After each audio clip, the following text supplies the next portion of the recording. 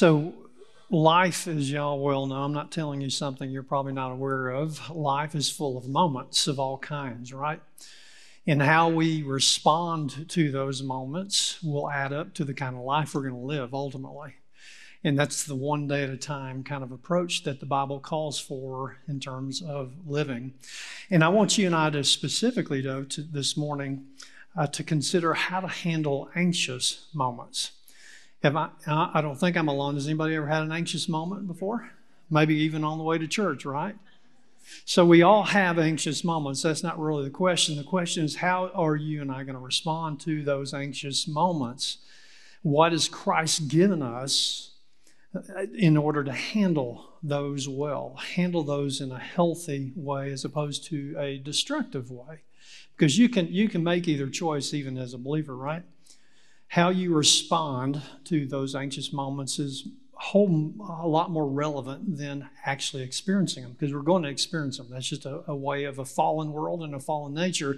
We're going to experience anxious moments. So again, it goes back to how are you and I going to respond, and are we prepared to do so according to chapter 5 in 1 Peter that we're going to look at. 4 powerful verses that give us that calling. And he looks at it in 2 parts, and that's how I want us to consider it this morning. Peter basically tells us that in Christ, there are 2 things you and I need in place in order to be in a position to handle those anxious moments that will come our way. One is the right spiritual foundation, and that's not ethereal. We'll get into this in a minute. We're going to look at what Peter says needs to be in place, how you and I need to respond in order to have the right spiritual foundation to respond, to handle these anxious moments that will come our way. And the second one is the faith response. It's one thing to know Christ, even follow Christ, but it's another thing to take that next step of faith when it comes to these kinds of times in our lives. So I want us to look at that through the eyes of Peter's. He's speaking to believers, some of which were Jewish background, who had chosen to follow Christ and were being persecuted and were experiencing anxiousness because of their circumstances. Now, we all know this too. I just want to get us all on the same page this morning. Anxious moments have a variety of triggers, right? A variety of sources. Sometimes it's people. Don't look at the person next to you if that's the case. It could be people in your life that whatever they're doing is causing an anxious moment to you and to your life. That's a trigger point. It could be circumstances that you didn't invite and ask for to come in your life. It could be, by the way, circumstances that you created in life as well. Or it could be simply you feel, and you're just at a place on a personal basis where you're vulnerable. And you feel vulnerable and weak, and it just is. That's life, right? That's life. Anxious moments come along our way. I don't care what your background is, how much money you make or don't make. I don't care who you are. It doesn't respect persons. It comes everybody's way. So how are you going to respond? That's the big question. Let's look at what Peter says in terms of that response. He says, number 1, humble yourselves, talking to believers, therefore, under God's mighty hand. Chapter 5, 1 Peter, verse 6. He then says that he, that is Christ, that is God, may lift you up in due time. Verse 7, he goes on to say, cast all your anxiety on him, on God, on Christ, because he cares for you. Then he says, be alert. He used these words last week in chapter 4. Be alert and of sober mind. Your enemy, the devil, prowls around like a roaring lion looking for someone to devour. Resist him. That is, resist the satanic realm, Satan, the devil. Resist him, standing firm in the faith, because you know that the family of believers throughout the world is undergoing the same kind of sufferings that you are, essentially. So look back and let's look at that spiritual foundation and where he starts. What you ought to note, first of all, in this passage is that Peter uses an imperative form 3 or 4 times in 4 verses. He repeatedly uses that form, and there's a reason for it. The imperative we've talked about before, when you know something's imperative, it means it's an absolute. It's kind of like breathing. If you're going to live, you got to breathe. If you're going to live, you got to have food and water. This is an imperative, and so it means that when Peter says, humble yourselves, that's the first imperative. He is saying this is an absolute need. He is not making a suggestion. He's saying this is a command from God himself. If you're going to have the right spiritual basis to respond to anxious moments, that's the context. You and I have got to make the choice to do what? Humble yourselves. Humble yourselves before God. Now that phrase, humble yourselves, is important to understand because it basically emphasizes 2 things. In your life and my life as a follower of Christ, it emphasizes, first of all, that each new day of my life, I'm waking up and I'm recognizing my need for Christ. Hello, I'm seeing my need for Christ, right? How often, and this is all free here, this is coming to my mind, how often do you get up, and how often do I get up sometimes, and I get to cruising through life dealing with problems and challenges in life, and all of a sudden I discover I'm doing it in my own strength. I'm trying to create my own answers. I'm not seeing my need for Him when I do that, right? Come on, we can passively not see our need for Christ. So every morning, every day I get up, every moment within my days, depending on the day, I've got to see and re-recognize, if you will, re-see, if you will, renewed sight on the fact that I need Him. I cannot do this on my own. I'm not as independent as our culture says I ought to be. The bootstraps don't work. I pull them up and they break. It just does not work. And so Peter says, number 1, humble yourselves, and meaning that you actually understand your need for God in your life. That you and I understand, online or in this room, you understand your need. I understand my need for Christ every single moment, every single day of my life. And you know what? Circumstances tend to slap me against the head and remind me of that fact sometimes, right? Have you ever had the experience? Just when I think I've got it under control, I realize I don't, because I've been relying on self. And so you got to see your need for Christ, number 1. And the other inference of that word or that phrase, humble yourselves, means to submit to Him. It's the difference, as we talked about just last week, between being a fan of Jesus and being a follower of Jesus. Until I actually submit to His control and trust Him to lead me through that valley, it's not going to work. Anxiousness is going to take over as opposed to Christ. So I've got a choice to make. Imperative number 1 is humble yourselves. And I want you to look at this. Look, the grace of God is all over these verses. I hope you'll see this, because God promises us these amazing things, but He owes us nothing. He promises us so much in these verses, and He owes me 0. But He's offering me abundance. Why do I say that? Look at it again. Verse 1, humble yourselves. There's the imperative. There's my choice. In the midst of anxious moments. And he says, therefore, and therefore is connecting humbling yourselves, the action, the choice to do so, with what God's going to do if you will only humble yourselves. He says, humble yourselves, therefore, under God's mighty hand, that He may, not you, but He may lift you up in due time. Now, 2 parts of that phrase I want you to look at just real briefly. First of all, the phrase where he says, under God's mighty hand. Peter is speaking to a lot of Jewish believers in his day and time who were going through difficult times and going through anxious moments in their life. And that imagery of God's mighty hand goes all the way back to the Old Testament. They would have been very familiar with, and it means the deliverance of God. He's offering you deliverance. Listen, not just from, but in. Not just from your circumstance and your anxiousness, but in the middle of it. He's offering you a deliverance. And in this imagery of God being the deliverer, it is used one of the first times back, the story we all know, when the people of God were delivered from hundreds and hundreds of years of slavery in Egypt. God's mighty hand did that. Not Moses, not the people, God in His mighty hand. So when you and I choose to humble ourselves in the midst of these anxious moments, my friend, as a follower of Christ, if you're truly a follower of Christ, you are having access, according to His word, to the mighty hand of God. Anybody would like that?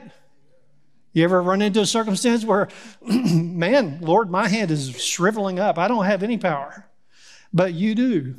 And that's what's being offered here that we ought to take note of. And I like the other part of this too. He says, humble yourselves. Therefore, here's what will happen if you'll trust Him under God's mighty hand, that He may what? That He may lift you up. Now, don't stop there, because there's the rest here that's very important. Did you see it? Now, I don't like this, but did you see it? That He may lift you up in due time. And of course, you know what that means. His timing, not your timing. When I'm in the midst of my anxious moments, my circumstances, or whatever it is in life, or people are causing me some anxiousness, whatever it may be, I don't know about you, but His timing and my timing are not always the same thing. Is that a big shocker? My timing is right now, let me out of this. But God's timing is, no, stay right there, because I've got some things to do in you and through you in the midst of your anxiousness. Now, I prefer the right now answer, but that's not always God's answer. And the inference here is that God knows what the best timing is. You don't take it out too early. He's going to leave you in it exactly as much as you need to stay in it in order to do a work in you and through you. So number one, He's telling us, if you and I are going to have the right spiritual foundation to respond to those anxious moments of life, it will require a humble heart before God, which, how does that happen? Every new day. You don't have a humble heart for God, blank check for the rest of your life. You do it. You've heard me say this before. You do it each new day. And maybe within some of your days, each new moment, right? Come on. Sometimes life is tough, tougher than normal. And we have to re-engage and choose to see our need for Him and choose to submit to Him each moment in the day. But then He goes on and he gives us another part of this. And it's not just to come to Him with a humble heart, but as we see in verse 7, it is a matter of taking on a Christ perspective about my circumstances, about the people, about my anxiousness. And He says, cast all, not some, God can handle it all, by the way. Cast all your anxiety on Him, on God, on Christ. Why? Because He, what? Cares for you. Now, the word anxiety there is important to note because it refers to being distracted. It refers to and pictures somebody being pulled in two different directions. And so Peter is saying that our God can handle this. You do not have to focus on what doesn't matter. Focus on Him. Choose. It's a day-to-day, moment-to-moment choice. And when I make the choice of faith, then He is in the lead. But listen, when I don't make the choice of faith, my feelings, my anxiousness are going to monopolize my thinking and my heart. You ever been there? Can't sleep, can't eat, can't walk, you name it. I can't function. Why? Because sometimes I am not choosing Him. I am choosing how I feel to lead the way.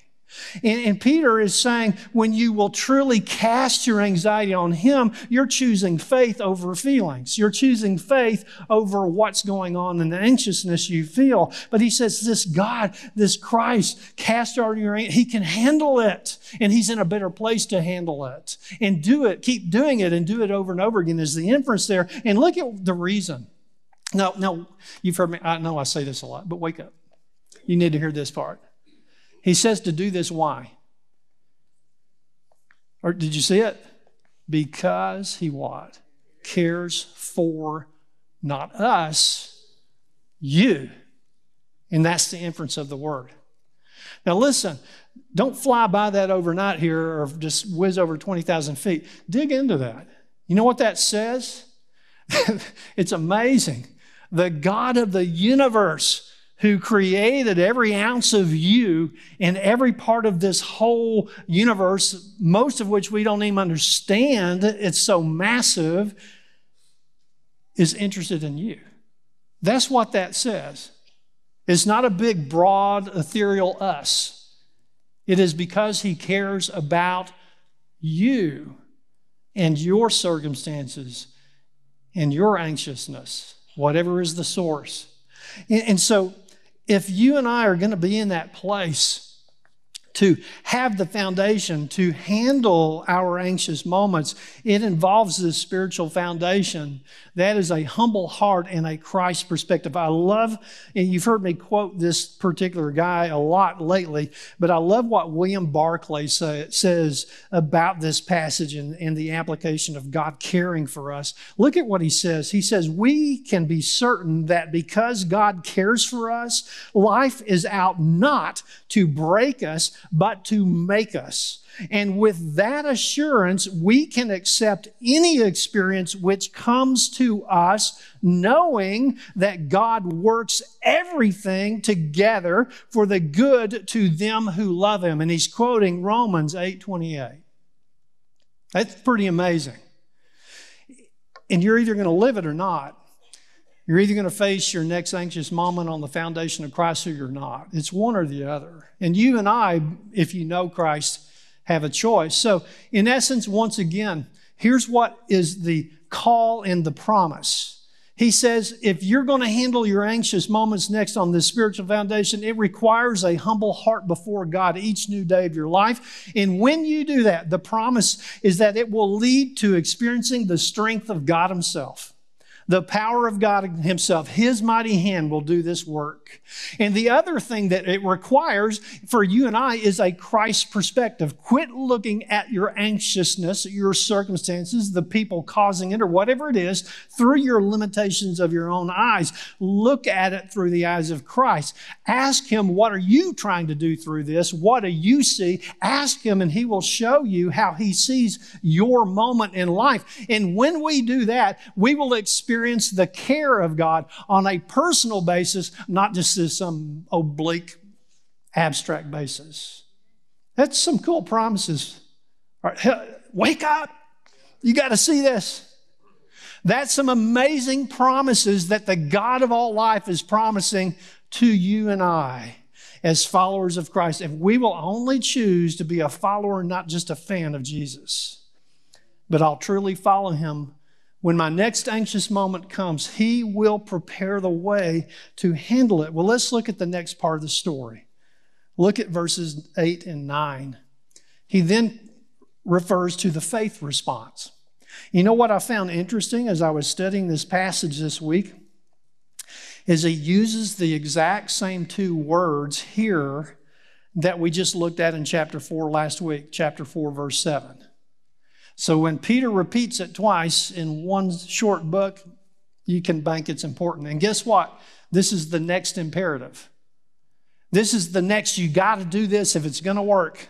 In other words, he says, be alert and of sober mind. Exact same two words he used in chapter 4. So it must be important. And he say, be alert and sober minded. And then he tells you why. Your enemy, and you do have an enemy, by the way, if you're a follower of Christ. Your enemy, the devil, satanic realm, Satan, prowls around like a roaring lion looking for someone to devour.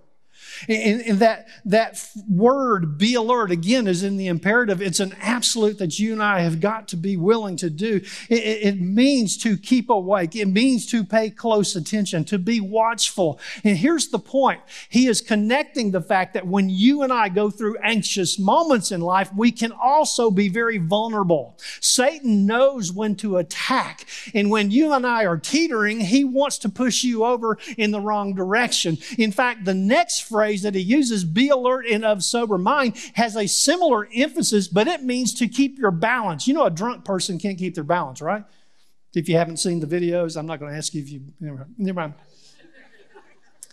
You know the cops, they pull you over and they give you a test and see if you can do this, right? And the people that are not sober, they fall all over themselves. That's the picture. And he's saying, my friend, when you go through anxious moments, you've got to be alert because Satan will attack. He will look for the opportunity to make life worse and to distract you from what matters and what only God can do. And he say, be alert and be sober-minded. Be of sober mind. Pay attention and let Christ help you keep your balance. And then he tells you why. Satan, now listen, have you ever watched National Geographic? I love those. You know, it can get kind of bloody at times. I get that. You ever seen a lion do what they do in terms of hunting prey? All the time, and I'm no lion expert, but based on what I've seen, The lions don't run from 100, 200 yards towards this pack of animals trying to get a prey and scream and roar and, pound their chests as they're running towards them. You know what they do? They subtly crouch. It's very interesting. These big, beautiful, powerful animals crouch to the ground, almost hiding in the grass, in the things that they can have cover on. And they watch for the weakest animal in the pack, by the way, and they creep up slowly on the prey before they roar and pounce. That's the lion. And that's how the satanic realm will work if you and I are not grounded in Christ. Satan will take the opportunity to push you over in the wrong direction. God's word is very clear about this. Jesus himself said to the disciples when they were struggling with staying awake and he's about to go to the cross, and he said to them, watch and pray. And they couldn't do that. They were struggling. Watch and pray so that you will not, what? Fall into temptation. And then he says, the spirit, that part of you that is connected to Christ, connected to God, is willing, but the flesh, our old nature is what? Weak. That's why, my friend, we can't rely on the flesh. You can't rely on yourself. You need to learn, and I need to learn how to rely on Christ. Because who I am is nothing but a big pile of weak. But through Christ, there is strength beyond anything I can imagine. And when I don't rely on him, the roaring lion will show up. But listen, by the time the lion is roaring, it's too late. That lion has been creeping up on you for quite some time before he gets to the point of pouncing. Are you aware? Are you watching? Because according to God's word, that's real. The devil, Satan, satanic realm, friend, those are not mythological characters according to God's word. It is a real being that's looking to destroy you and I. Are we prepared? Are we watching? Now listen, I don't need to make you paranoid, because here's the good news. Look at what he says next in verse 9 as we wrap it up. He said, and you have the power in Christ to do this, by the way. He says, not only be alert and sober-minded, because of that enemy, the lion is always looking for an opportunity to push you over into the next temptation to destroy your life. Verse 9, he says, resist him. Resist whom? The satanic realm, the roaring lion. You can resist him. But listen, notice how he says you are to resist him. Standing firm in yourself. Good, you're awake. No, it's in your faith, in Christ. Standing firm in the faith. Why? Because you know that we're in this together. I'll come back to that in a moment. Look at the word resist just for a moment, because that word, as you might imagine, is the next imperative in this passage. It's a must. It is not a suggestion, it's a command. And it means, as you can imagine, to stand your ground. But friend, you better not stand your ground in your own strength. You better be standing on your ground in Christ, trusting him, not yourself. Because that roaring lion is going to have a heyday. You're red meat with a roaring lion in your own strength, but not in Christ. James put it this way. The half-brother of Jesus said it this way. Submit yourselves then. Submit to God. Follow him. Submit yourself to God and resist the devil. Did you see that last part? What happens? And he, that is Satan, has no other choice, will flee from you. You know why? Because Satan's already defeated. He can harass you. He can cause all kinds of havoc in your life if you let him. But in Christ, you can cause him to flee, and the evil and the satanic realm to flee away from your life by standing in Christ. You see, Jesus defeated Christ when he died on that cross and he resurrected from the dead. It is over. It is done. Jesus has accomplished everything that is needed for Satan, the satanic realm, to flee from you. But we got to stand in Christ.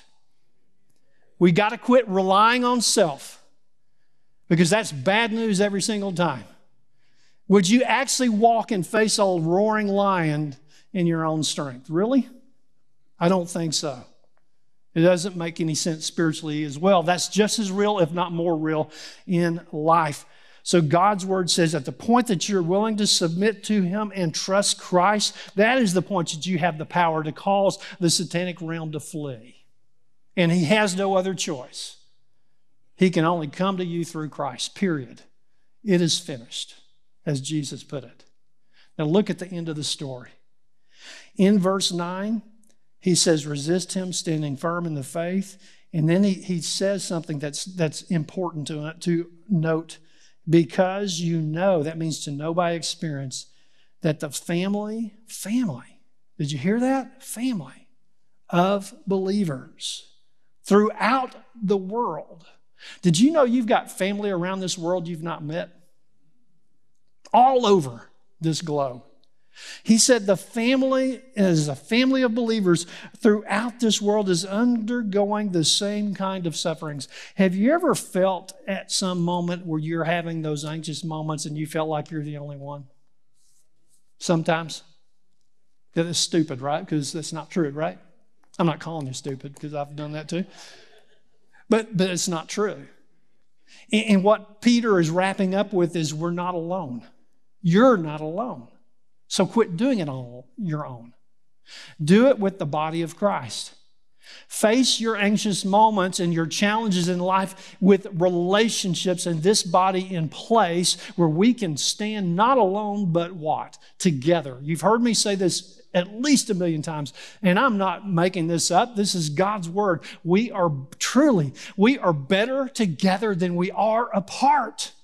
Whether you're here or you're online, we are better together than we ever will be apart. That's how God told us to do this. This faith that you and I have in Christ is not your own little personal journey. It is us.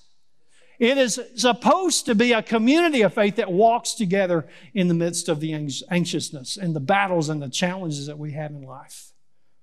I wish I had time. I could give you one example after another where this body has made and is even right now as I speak, making a difference with people in this body that are struggling and are in pain and are just having a hard time.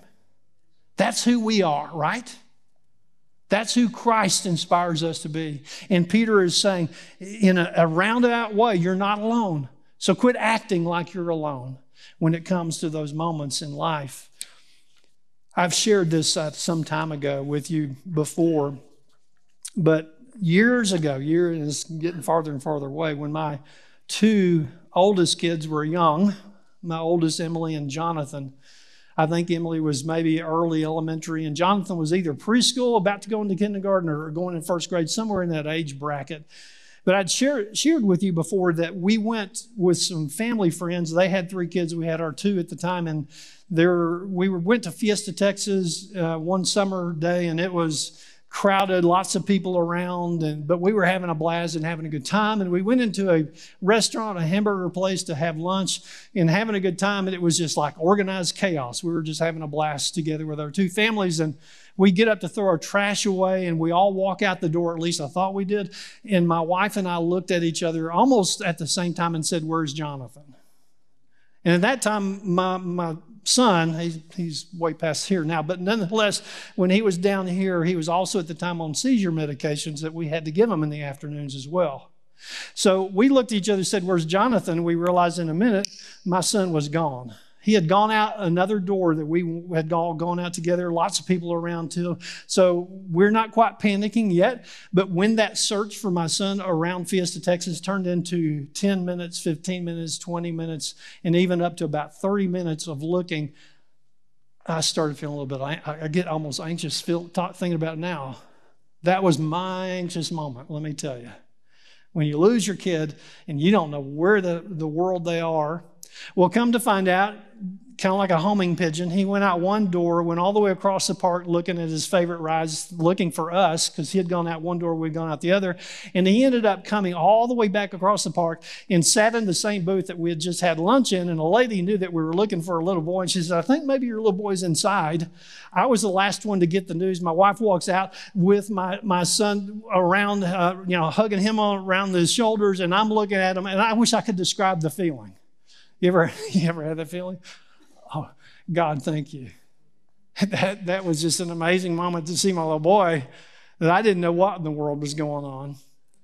But yet God was good through every moment of the anxiousness. And he provided a way for us to find our son. And I've shared with you before, I believe, according, from my son's perspective, we were the ones that were lost, not him. And I guess he was right, because he found us. But nonetheless, anxiousness will hit you when you don't expect it, right? Here we were in the midst of having a great time as a family. Everything was just blue skies and fun and rides and everything else. And then wham, something happens and anxious moments come. So Peter is asking you and I, as a follower of Christ, and I'm asking you today, myself included, are you prepared? Are you prepared for your next anxious moments? Because it will come. It's not a matter of if, but when. And so Peter is saying the first step you ought to take is make sure you've got a spiritual basis. Have you developed a humble heart? Do you see your need for Christ? And are you willing to submit to him one moment, one day at a time? And then develop a Christ perspective. That gives you the basis and the foundation to prepare and respond well to your next anxious moment. And then he says step 2 is the faith response. Be aware of the spiritual darkness. Be aware that the satanic realm's looking for an opportunity to attack you and tip you over and push you in the wrong direction. Are you aware of that? And then understand that in Christ, you have an ability to fight back. You can resist. You're not vulnerable because of who Jesus is and what he has accomplished.